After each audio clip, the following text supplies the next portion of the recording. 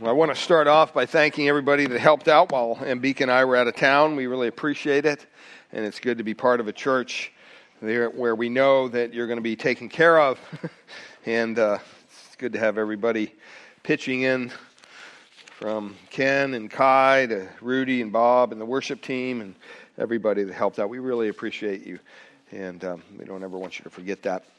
But we find ourselves back in the book of 2 Thessalonians. This past week, it's been an interesting week. I had getting used to the time again and everything, and we're getting over a little cold. And on Thursday, I was able to fly down to Southern California, pick up my grandson Mason, bring him up, and his sisters are going to be joining him this week here, and then they're all going to be going back to Idaho in a week or so.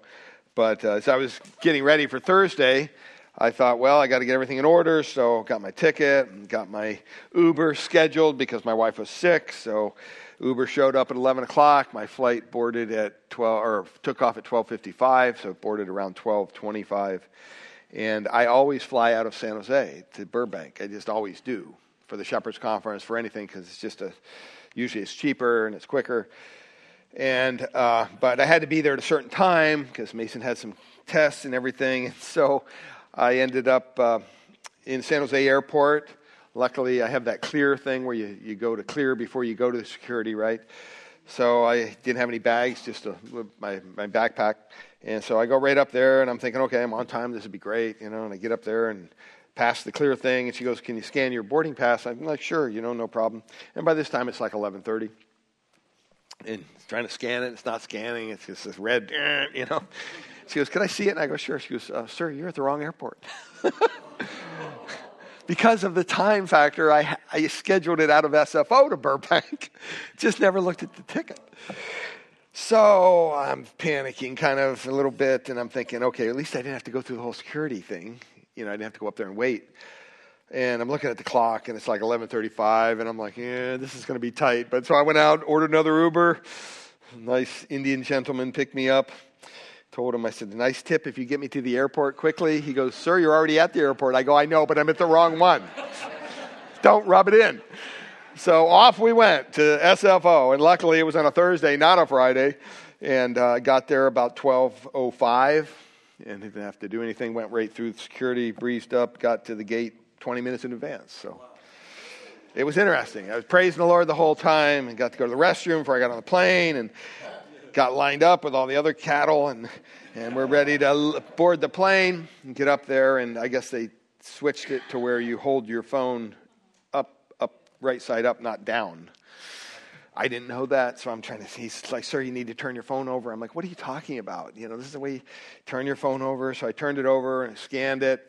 I heard it beep, and I'm already, I'm just in this frenzy, right? So I'm like 10 steps down the road, and he's yelling at me, Sir, they didn't go through. And I'm like, oh, man, come on. So I come back, try to do it again, and the guy was very patient. And I was early in the boarding, so everybody's behind me, right? So I'm standing there, and the gentleman goes very calmly, he goes, "Do we need to call Kaiser for you?" And I'm like, "Is it that obvious? I'm that stressed out, right?" And he goes, "Because we can call a doctor or whatever." And and I keep on trying to scan this stupid thing. And he goes, "Sir, you're scanning your Kaiser card." And I'm like, "I'm sorry, and I apologize." So I bring up the right pad, try to do it. I'm thinking, there, it beeped, and it didn't go through. So I'm like, I just gave him the phone. At that point, I said, "I'm done. I had a really rough morning. Just scan it for me and get me on the plane." But I was able to get down there. We were able to get back the same night. And so it was just an interesting week, to say the least.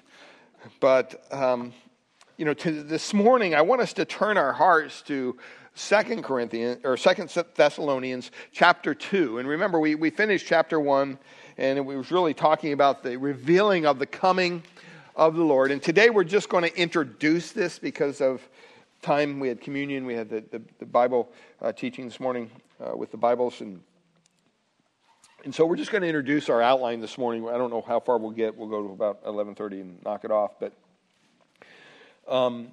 the one thing that I want you to understand as we approach this text of 2 Thessalonians chapter 2, this is a difficult text. There's a lot of good men that disagree on the interpretation of this text. on eschatology in general, all right? And they're still believers. Doesn't make them non-believers because we disagree on things like this. But the Lord has really taught me a lot of interesting things getting prepared for this study. And so today we're just going to kind of lay the foundation, and then next week we'll really get into it. But this is a study for the next several weeks, and it's going to be fascinating. I guarantee you don't want to miss a Sunday, because if you do, you'll probably be way behind. It's going to be fascinating, but it's also going to be challenging. So you don't want to come in here Sunday morning having stayed up till 3:30 a.m. Okay, you want to come in with your heads together, your mind ready, equipped to receive the teaching of the Word of God, because you're going to get lost real quick if you don't. And so it's a teaching both for our hearts and our heads that will prove to be challenging. And Paul here presents to us this coming individual. The main character in the text here is Antichrist, the Antichrist. He begins to speak about the Antichrist. This is the most devilish, the most wicked, the most destructive, you could say, individual who ever, walked the face of the earth. This is who Paul is describing. No one even pales in comparison. The Bible calls this individual the Antichrist. He is basically the combination, the culmination, whatever you want to say, of all the false prophets, of all the satanic false prophets that have come and gone, all the false teachers, all the hypocritical liars, all the false Christs that will arise. He is all those in one individual, wrapped up in one. The sum total of all the wickedness that the world has ever seen will be in this one individual.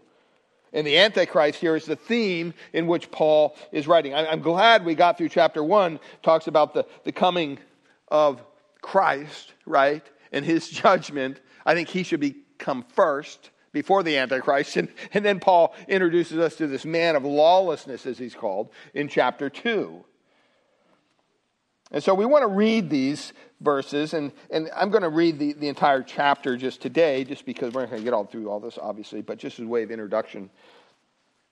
And so you've been sitting for a little bit, so why don't you stand up in honor of God's Word and just follow along in your Bibles. 2 Thessalonians chapter 2, and we'll just read the entire chapter. Now, concerning the coming of our Lord Jesus Christ and our being gathered together to Him, we ask you, brothers, not to be quickly shaken in mind or alarmed either by a spirit or a spoken word or a letter seeming to be from us, to the effect that the day of the Lord has come. Let no one deceive you in any way, for that day will not come unless the apostasy, unless the rebellion, unless the departure, you could say, comes first. And the man of lawlessness is revealed, the son of destruction, who opposes and exalts himself against every so-called God or object of worship, so that he takes his seat in the temple of God, proclaiming himself to be God. Verse 5, do you not remember that when I was still with you, I told you these things? And you know what is restraining him now, so that he may be revealed in his time. For the mystery of lawlessness is already at work. Only he now restrains it, will do so until he is out of the way. And when the lawless one will be revealed, whom the Lord Jesus will kill with the breath of his mouth, and bring to nothing by the appearance of his coming, the coming of the lawless one is by the activity of Satan, with all power and false signs and wonders, and with all wicked deception for those who are perishing, because they refused to love the truth and so be saved. Therefore, God sends them a strong delusion, so that they may believe what is false, in order that all may be condemned who did not believe the truth, but had pleasure in unrighteousness. Verse 13, but we ought always to give thanks to God for you, brothers, beloved by the Lord, because God chose you as the first fruits to be saved, through sanctification by the Spirit and belief in the truth. To this he called you through our gospel, so that you may obtain the glory of our Lord Jesus Christ. Verse 15, so then, brothers, stand firm and hold to the traditions that you were taught by us, either by our spoken word or by our letter. Now may our Lord Jesus Christ himself and God our Father, who loved us and gave us eternal comfort and good hope through grace, comfort your hearts and establish them in every good work and word. Father, we ask you to bless this passage to our Scripture. Even though we're just introducing it today, we pray that in the coming weeks we would come to understand exactly how this applies to our own lives. In Jesus' name, amen. Amen. You may be seated. Like I said, we're only going to get through our introduction today because I just think it's so important to lay a proper foundation if we're going to enter into this weighty section of Paul's letter. In our text, if you look at the text, 2 Thessalonians chapter 2, you notice that Paul doesn't even really introduce him until verse 3. And there he's called the man of lawlessness, this Antichrist. He calls him the son of what? Destruction. And then you jump down to verse 8, he calls him that lawless one. You can kind of get a theme here. He's not really very appreciative of the law. In verse 9, it says, the coming of the lawless one is by the activity of Satan. In other words, he is literally empowered by Satan himself. And then it says, in all power and false signs and wonders. It's amazing to me how Christians are so easily impressed by someone who claims to do a sign or a wonder. They just fall all over the place, literally. He's known throughout Scripture, this Antichrist, by several names. They're there in your outline. He's the Gog of the land of Magog and the prince of Rosh, Meshach, and Tubal in Ezekiel 38. In Daniel 7, throughout the text, he's called the little horn. He's called the prince who is to come. Daniel 11, he's called the king who does as he pleases. Zechariah calls him the foolish, worthless shepherd. Revelation refers to him as the beast. In our text, he's referred to as the man of lawlessness, the son of destruction, the lawless one, the one who does the activity of Satan. And then in 1 John chapter 2, he is literally called the Antichrist. The Antichrist. All these are titles, if you will, for one individual, the Antichrist. One person, a singular person. But there's also today in the world, I think that we would agree, whether the Antichrist could be alive right now. But we're going to tell you how and when he will be revealed. He's not revealed yet, obviously. But I think besides the individual, there's also the spirit of Antichrist. There's an attitude of Antichrist. We see that all over the world even now, don't we? If you don't believe me, just go out and start speaking the name of Jesus. Start speaking the name of Christ. You'll see the Antichrist spirit very quickly. And I think every individual throughout the history of the world who, under the power and the influence of Satan, is against the work of God and is against the work of Christ, really is emboldened, is empowered by the spirit of Antichrist. We could say that. Look over at 1 John. 1 John, a little letter there toward the end of the Bible. 1 John chapter 2. Look all the way down verse 18. 1 John chapter 2, verse 18. He says, children, it is the last hour. It is the last hour. What does he mean by this? He means that it's This is the messianic era. This is, since the time of Christ, we've been living in the last hour. And he says, and as you have heard that Antichrist is coming. So apparently there was a lot of teaching going on about Antichrist, right? But John says, so now many Antichrists have come. They're already here.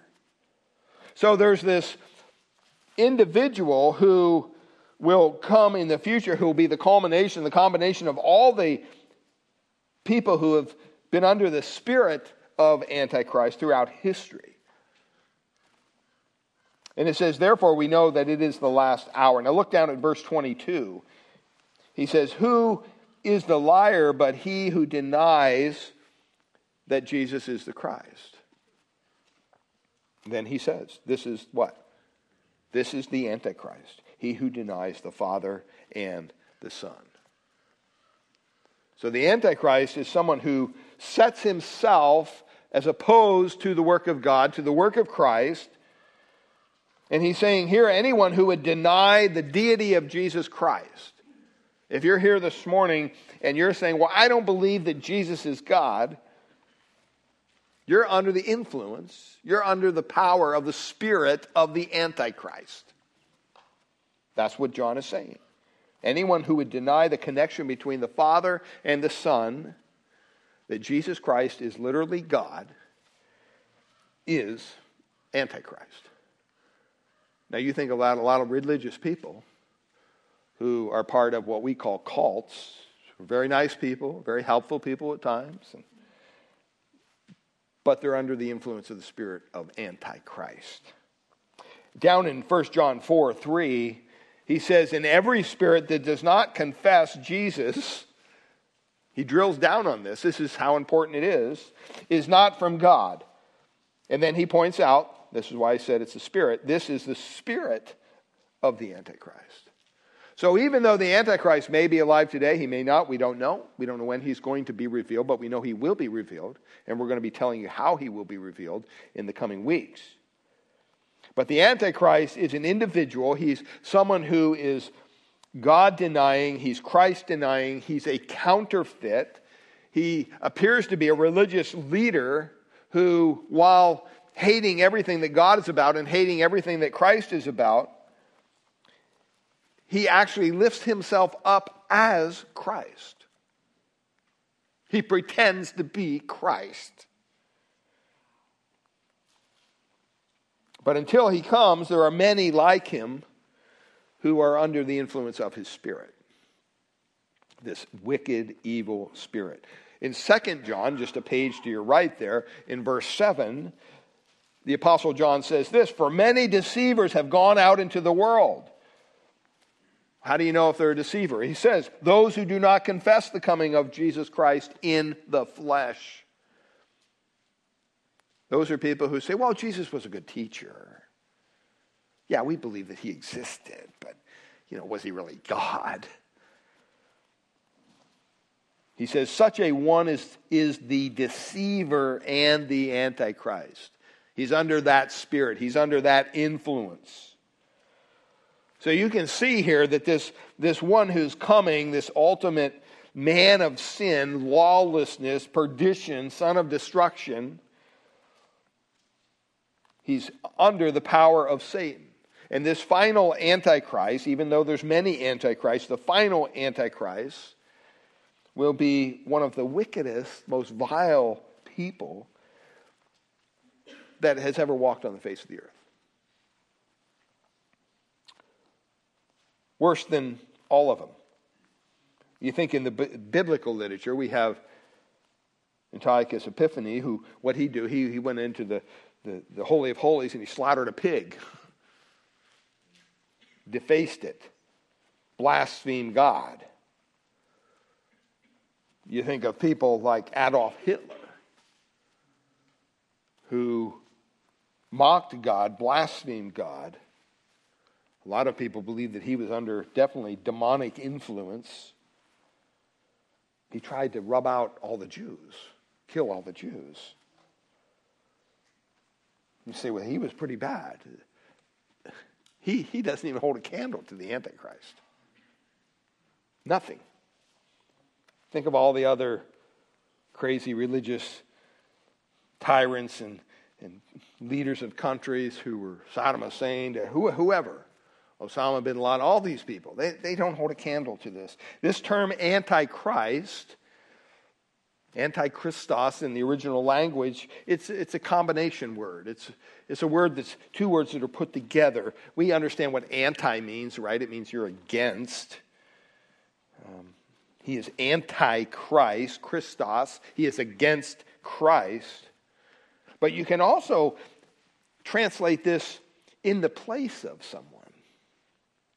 So even though he's against everything that God stands for and everything that Christ stands for, and he's trying to, throughout history, destroy it, and we're going to see that in a moment, he's also saying, I am the Christ. He's not the true Christ. He's the Antichrist. But he comes across as the Christ, with all his power, with all his miracles, to the point where many people will follow him. He is against Christ. He puts himself in the place of Christ. He is really, you could call him a satanic liar who replaces Christ in his mind. That's what he thinks he's doing. In the Gospels, several times the writers call him pseudo-Christ, pseudo-Christos, false Christ. And we know that the Bible tells us that these false Christs will arise. They're arising all around us, even now. So John said, you've heard that the Antichrist is coming. John is writing to believers. He's writing to believers, and he's saying that you heard this. You already know that the Antichrist is coming. It's not a surprise when he said this. They didn't say, what? We never heard this before. No, they've been taught this. This was common knowledge among believers because it was so important that they understand it. Now, go back to 2 Thessalonians chapter 2 and look at verse 5. It's interesting that not only does John remind his readers, hey, you know what? You already know this because I've already taught you this. But look at what Paul says in verse 5. 2 Thessalonians chapter 2, verse 5. Do you not remember that when I was still with you, what does he say? I already told you this. I've already explained this to you. You already know this. This isn't something new. Do you not remember that when I was still with you, I told you these things? What things? The things about the lawless one, the things about the man of the son of perdition, the man of lawlessness. So he says exactly what John said to his readers. You already know about this. You've already heard about it. You already know that the Antichrist is on his way. He's coming. And in the meantime, you have to deal with the spirit of the Antichrist, because there's many people who raised up among us that are just being blasphemous against the things of God, and they're attempting to substitute themselves for him.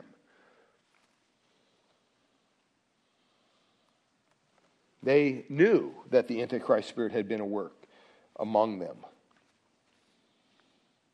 They also knew about the future of the Antichrist because Paul had instructed them about that. So John says you know about it. Paul says you know about it. He's been at work for a long time. And you say, well, how long? How long has the spirit of the Antichrist been at work? It didn't start when Christ was born. It started way before that. And if you go back in the Old Testament, the first place you really see this massive effort of this Antichrist spirit is in Genesis 6, where there's an effort by demons to create a demon human race. And it seems that somehow they thought if they could somehow create this demon human race, they could create people who were unredeemable, because angels, demons, are not redeemable. They can't be saved. And what did God do when these angels violated their space and came down? He basically, what? Drowned everybody. That's how serious it was. He said, I can't allow this to continue. So that's where you have the flood, massive flood. Noah and his family, the only ones spared. The whole civilization was drowned, everything. And then following that was caused by the spirit of the Antichrist. In Exodus, we know the story of where all the male children in Israel, back in Exodus, Satan was trying to destroy all the male children. Why? Because he didn't want the messianic line to continue. And so he thought, I'll just snuff them right out at the root. That way there'll be no messianic line. Later on, Satan, in an Antichrist spirit effort, tried to break the royal line, which would ultimately bring the Messiah. We see this over and over again. In 2 Chronicles chapter 21, he tried to break the royal line by using Jehoram to kill all of his brothers. Just kill them all off. And the royal line got down to one individual. That's pretty amazing. If that one individual would have been snuffed out, there would be no royal line for Christ to be born to. Fortunately, that one individual had sons before he lost his life, so the royal line continued. But then in 2 Chronicles chapter 22, you see where the Arabians came to the camp and they massacred all the sons. Once again, the spirit of Antichrist. I don't think these people really understood what they were doing. It's the spirit of Antichrist. Massacred all the sons except one. And once again, the royal line hung on one life, Ahaziah, and he took the throne. He ruled only 1 year. And he was wickedly counseled by his mother, who was just a vile woman. Her name was Athaliah. And finally, he was wounded severely, and his life hung in the balance. And with his life, all the messianic and saving hope hung. But he lived. He lived. He was later killed in a war with Jehu, but not until 2 Chronicles 22 says that he had more sons. See how close it gets? I mean, it gets right down to one life. And the spirit of Antichrist thinks, hey, I got it. We're going to wipe these Jews out. We're going to get rid of this. Doesn't stop there. And then there was the Antichrist action taken against the people of God during the time of Ezra. Ezra tells us how the people of Israel were saved by the fact that a pagan king couldn't sleep one night, and he uncovered a plot to wipe out all the Jews. Crazy how God works sometimes. And instead of destroying the line of Christ, it once again was preserved by the hand of God. And then we mentioned Antiochus Epiphanes, the king of Syria, who during the instrumental period was trying to wipe out all the Jews, and he failed because of the Maccabean revolution. They stood up against him. And then you think, after Christ is born, you have Herod, definitely under the influence of the Antichrist spirit, tried to kill all the baby boys, trying to figure out when the Christ was born, so he didn't want any competition from this king who was going to be the king of the Jews. So he killed all these children in an attempt to kill the Messiah. But God preserved it. And then came the people, or Satan himself came to Christ. You remember that? When he was in the wilderness, tempted him, trying to thwart his work, trying to take his effort and run it off the rails by tempting him.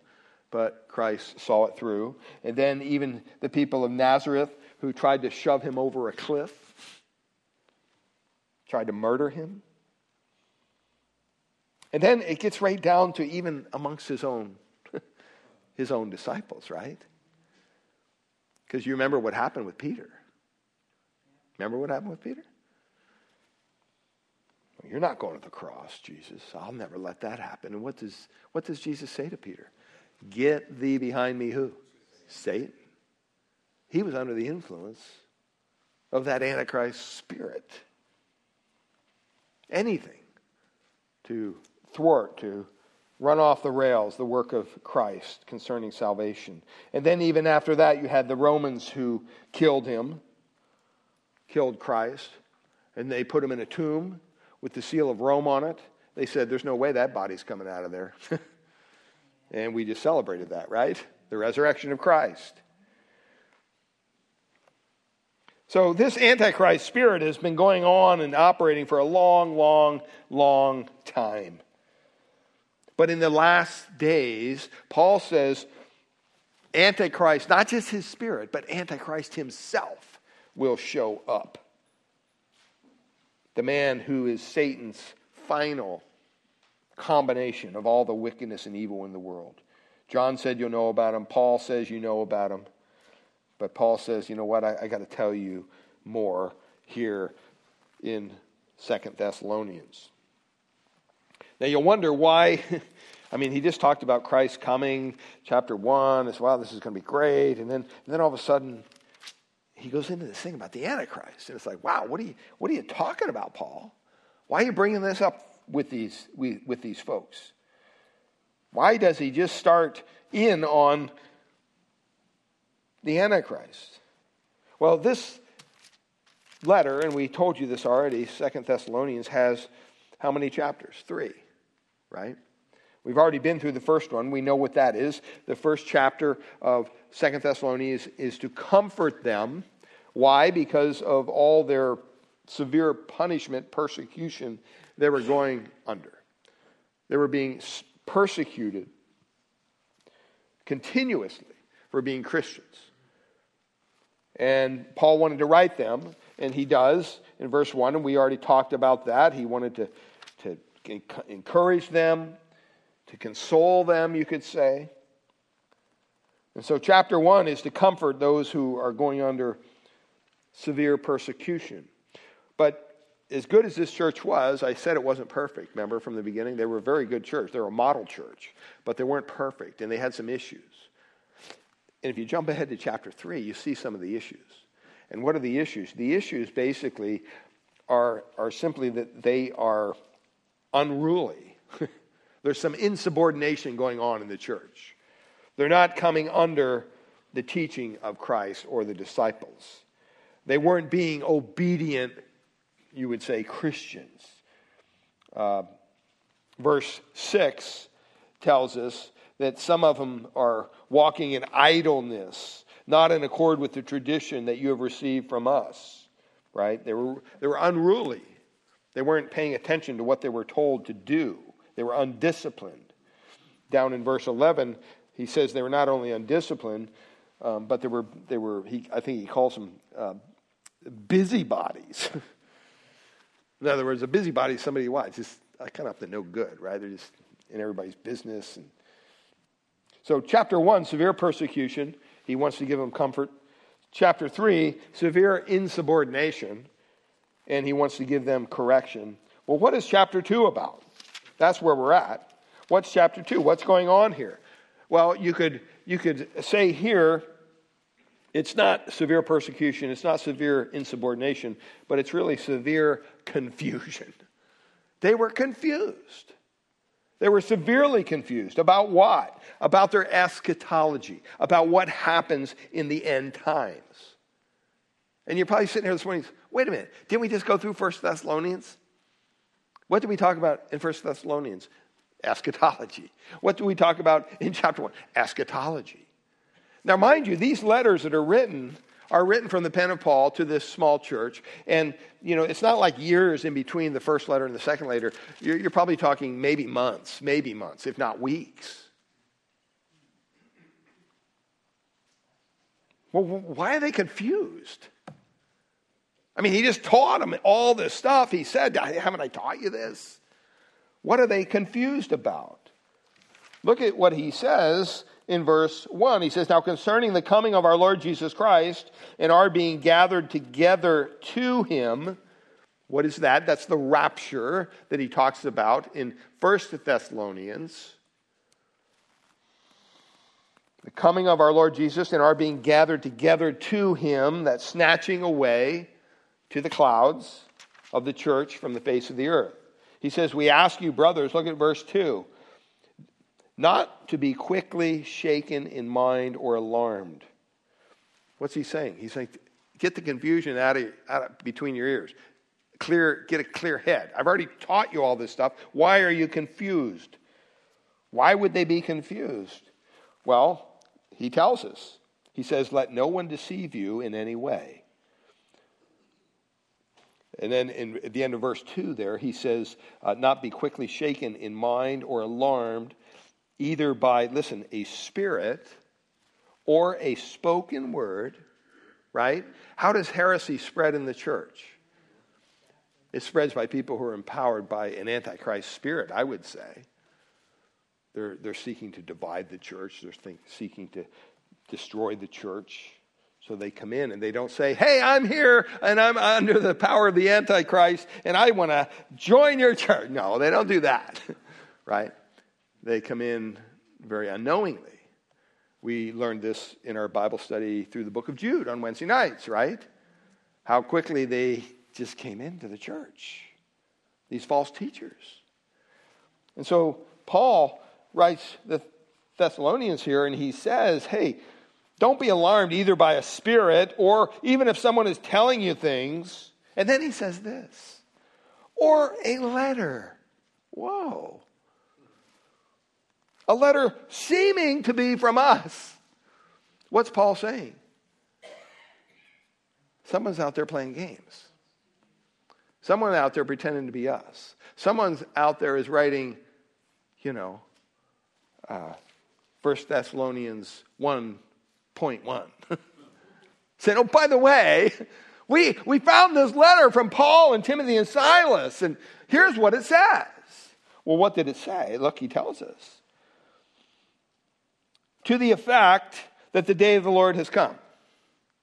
Now remember, this church is very young church. But they had a wonderful teacher in the Apostle Paul, but he wasn't there that long, but he taught them thoroughly. So he says, listen, I've taught you everything you need to know concerning the Antichrist, concerning the end times. And you know what? He tells them, the day of the Lord will come. It's going to come, but don't be stressed out about it. Because the day of the Lord is a day of what? Judgment. Remember? We talked about this. The day of judgment is coming. That's what the day of the Lord is all about. Well, as believers, are we under the judgment of God? No. Who took our judgment? Christ on the cross. So it wouldn't make any sense that we would hang around for the judgment of God to fall on a wicked and sinful earth. And so Paul has already discussed this in 1 Thessalonians to them. He said, listen, this day is coming, the day of the Lord, where there will be severe judgment on the face of the earth. But don't worry about it because you're not going to be here. Because God is going to come down by Christ and he's going to call you to be with him. He's going to snatch you off the face of the earth before this ever even gets started. Well, someone, maybe in their church, maybe not, we don't know. But somebody told them, you know what? You think you're going to escape? What are you doing? You're dealing with persecution. And they were. This church was being severely persecuted. So somebody all of a sudden comes up with this letter. Hey, you know what?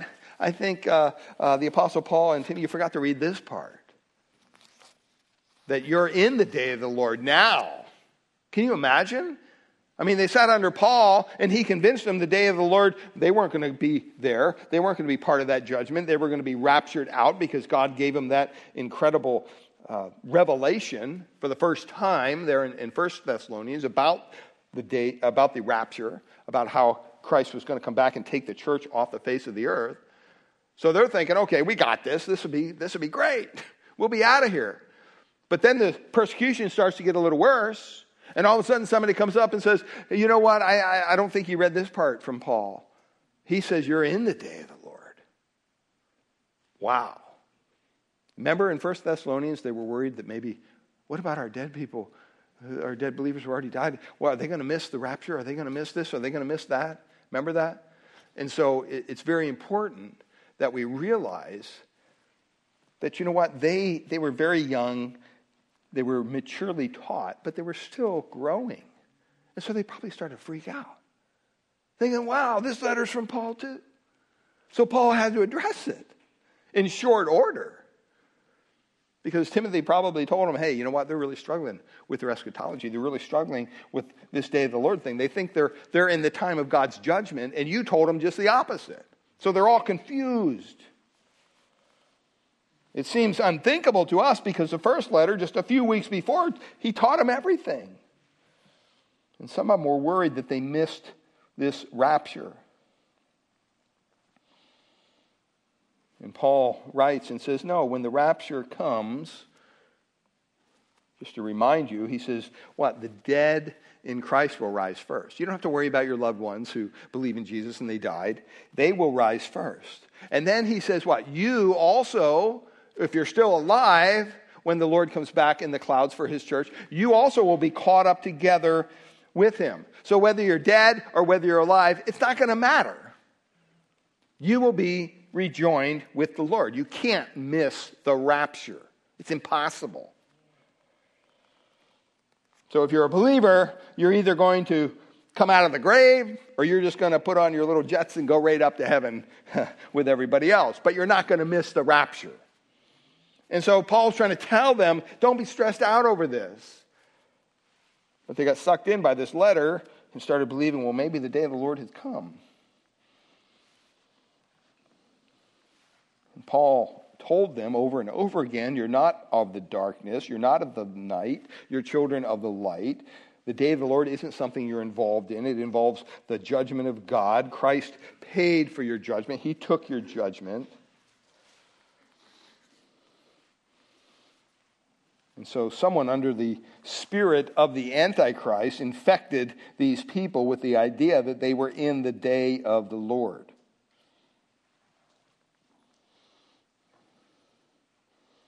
And so he has to review with them. I told you in the first letter, you're going to be raptured out of there. I told you in the first letter that the day of the Lord is for people of the night, for people who are not believers. It doesn't even make any sense that you would belong in the day of the Lord. And now he says, let me give you another reason why you can't be in the day of the Lord. And look at what he says. He says it very clearly. He says, for that day will not come, this day of the Lord, unless, what? The rebellion comes first. The man of lawlessness is revealed, the son of destruction. So he says, first of all, you know what? You're going to be raptured. Secondly, it's not even for you because it's for unbelievers. And thirdly, the Antichrist hasn't come yet. You can't be in the day of the Lord because it's the Antichrist that triggers the beginning of the day of the Lord. That's what triggers it, when the Antichrist is revealed. See, and that's why in the coming weeks we're going to talk about this more. But a lot of Christians say, well, who is the Antichrist? I don't know.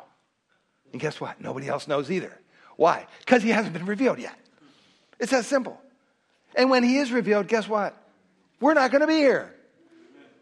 So don't get all consumed with this. I mean, there are people, 666, okay, well, who's politicians, how many syllables do they have? How many letters do they have in their name? It's crazy.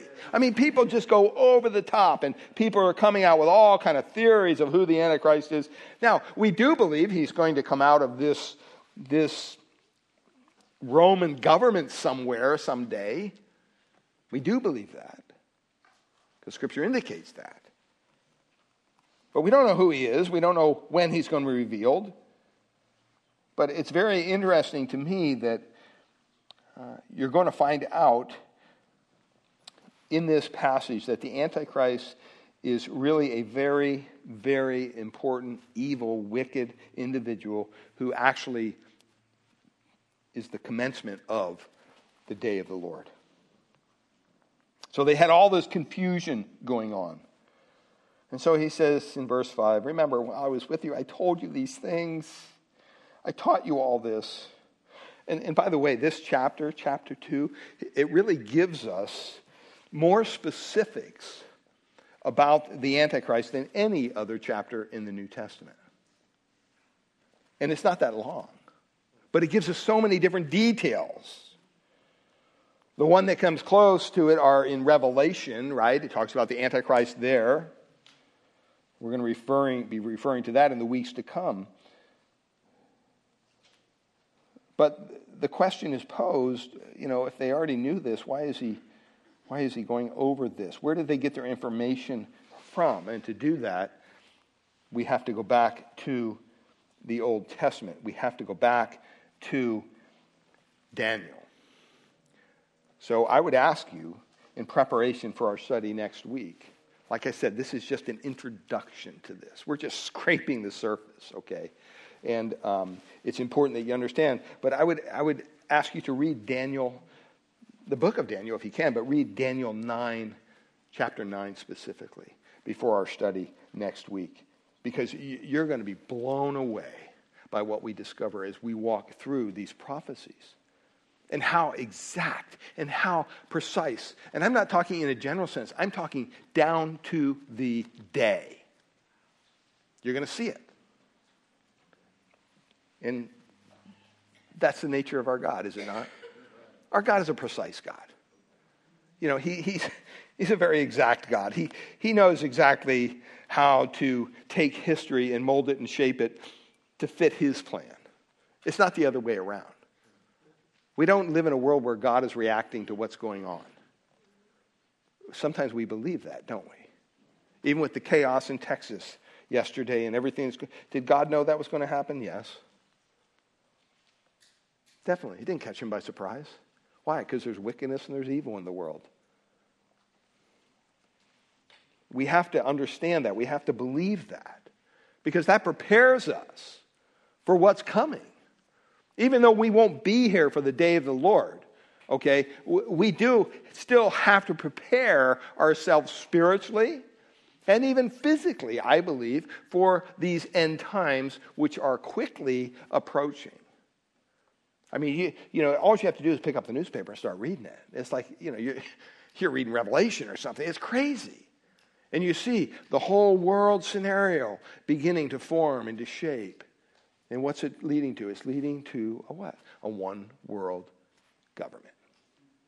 And the only thing, experts say, the only thing that's really standing in our way are those pesky little conservative Christians. Well, guess what? One day, we'll be taken out of the way. And then all hell is really going to break loose here. And you don't want to be here, trust me. And that's why the gospel says you don't have to be here. That Christ came to pay the payment, the penalty for your sin. The Bible says that the penalty for sin is death. Very clearly. But God has offered you a reprieve. He's offered you someone who has died in your place. He's offered you his Son, the Lord Jesus Christ. And he wants more than anything, he desires more than anything, that you would understand here today your need for a Savior. Your need to be saved from your sins. I don't even need to convince you have sins. You know you have sins. We all have sins. None of us here are perfect. And we have fallen short of God's standard, which is, by the way, perfection. Jesus told teachers, well, how are we going to get to heaven? You have to be perfect as my Father in heaven is perfect. Well, who can do that? Exactly. No one. So guess what? I'm going to give you my Son, the Lord Jesus Christ, and he's going to come down and he's going to live a perfect life because he's God for 33 years. And then he's going to willingly give up his life, and he's going to go to a cruel cross, and he's going to voluntarily, nobody killed Christ. He volunteered his life for ours. Could Jesus have saved his life? Definitely. But he couldn't have saved his life and saved ours. He can't do both. Even though he was God, he couldn't do it. It would be impossible. So he made a choice. I'm going to give up my life for yours. I'm going to die on a cross so you don't have to. And by the way, even if you chose to crucify yourself and die, you're not perfect. So it'd be a waste. There are people that live their lives, they're constantly, crawling on their knees on glass and whipping themselves, thinking somehow that's earning grace before a holy God. That doesn't do anything. That doesn't do a thing. The only way that we are forgiven of our sins, the only way that we have coverage in any way is to put our faith, our trust in the one who died for us, the Lord Jesus Christ. And when we do that, God does something unspeakable. He does something that we can't logically understand. He takes us who are unrighteous, who are unworthy, who are sinful human beings, and he says, you know what? Because you put your faith, your trust in my Son, the Lord Jesus Christ, I'm going to clothe you in his righteousness. And so when he looks at us, he doesn't see sinful Steve Converse any longer because I put my faith and trust in Christ. Who does he see? He sees his Son, the Lord Jesus Christ. And I'm clothed in his righteousness. I'm not righteous in and of myself. None of us are. That's why we need a Savior. So I pray that as we conclude here this morning, you would understand your need of a Savior if you're not saved yet, because we all need a Savior. And those of us who are saved, I pray that you would understand that in the coming weeks, as we entertain this eschatology and the end times and everything, that you would really pray that God would, first of all, prepare my heart to teach these things, but also to prepare your heart to receive what the Word of God says. And I think you'll be surprised in some of what we learn together. Father, we thank you for your goodness and your grace. Lord, we thank you for this place in which we can minister your gospel to hearts that are hungry, who want to learn and grow. And Lord, we pray that as we embark on this study of 2 Thessalonians chapter 2, Lord, that you would give us all wisdom beyond our own ability through the Spirit of Christ, that you would allow us to see what you desire us to learn and apply to our lives. Father, that we would begin to prepare our hearts for these end times that are quickly approaching. And Lord, if there's any here today who's yet to put their faith, their trust in Christ as their personal Lord and Savior, I pray that today might be the day that the blinders are taken off. Lord, we can't make people Christians. Lord, that takes your doing. You call them to yourself. You draw them. You give them the ability to understand your truth, because we can't understand it on our own. And so, Lord, we pray that you would do that action in their hearts even now, that you would show them their need of a Savior, that they would be willing to confess you as their Lord and Savior, which means they're not in charge anymore, you are. And you're living for a greater cause. You're living to please God, your Creator. And you understand that he came, he died willingly. He was buried, he was risen on the third day. And you're saying here today, I want to follow this individual. I want to follow Christ. I want to commit my life to him so that my sins too can be forgiven. That's a prayer that Jesus will answer. Lord, be merciful to me, a sinner. He'll answer that prayer if it's prayed from a sincere heart, and he'll transform you. He'll make you a new person in Christ. Lord, we pray that you would just bless this coming week. Pray that we would do diligently in our efforts to commit ourselves to study your word and to pray and to witness for those. Lord, the time is short. The time is definitely short. And Lord, we pray also for our fellowship time across the way and the food. We ask you bless it to our bodies. We thank you. Pray as we close in a song that you would just lift our hearts and our minds. In Jesus' name, amen.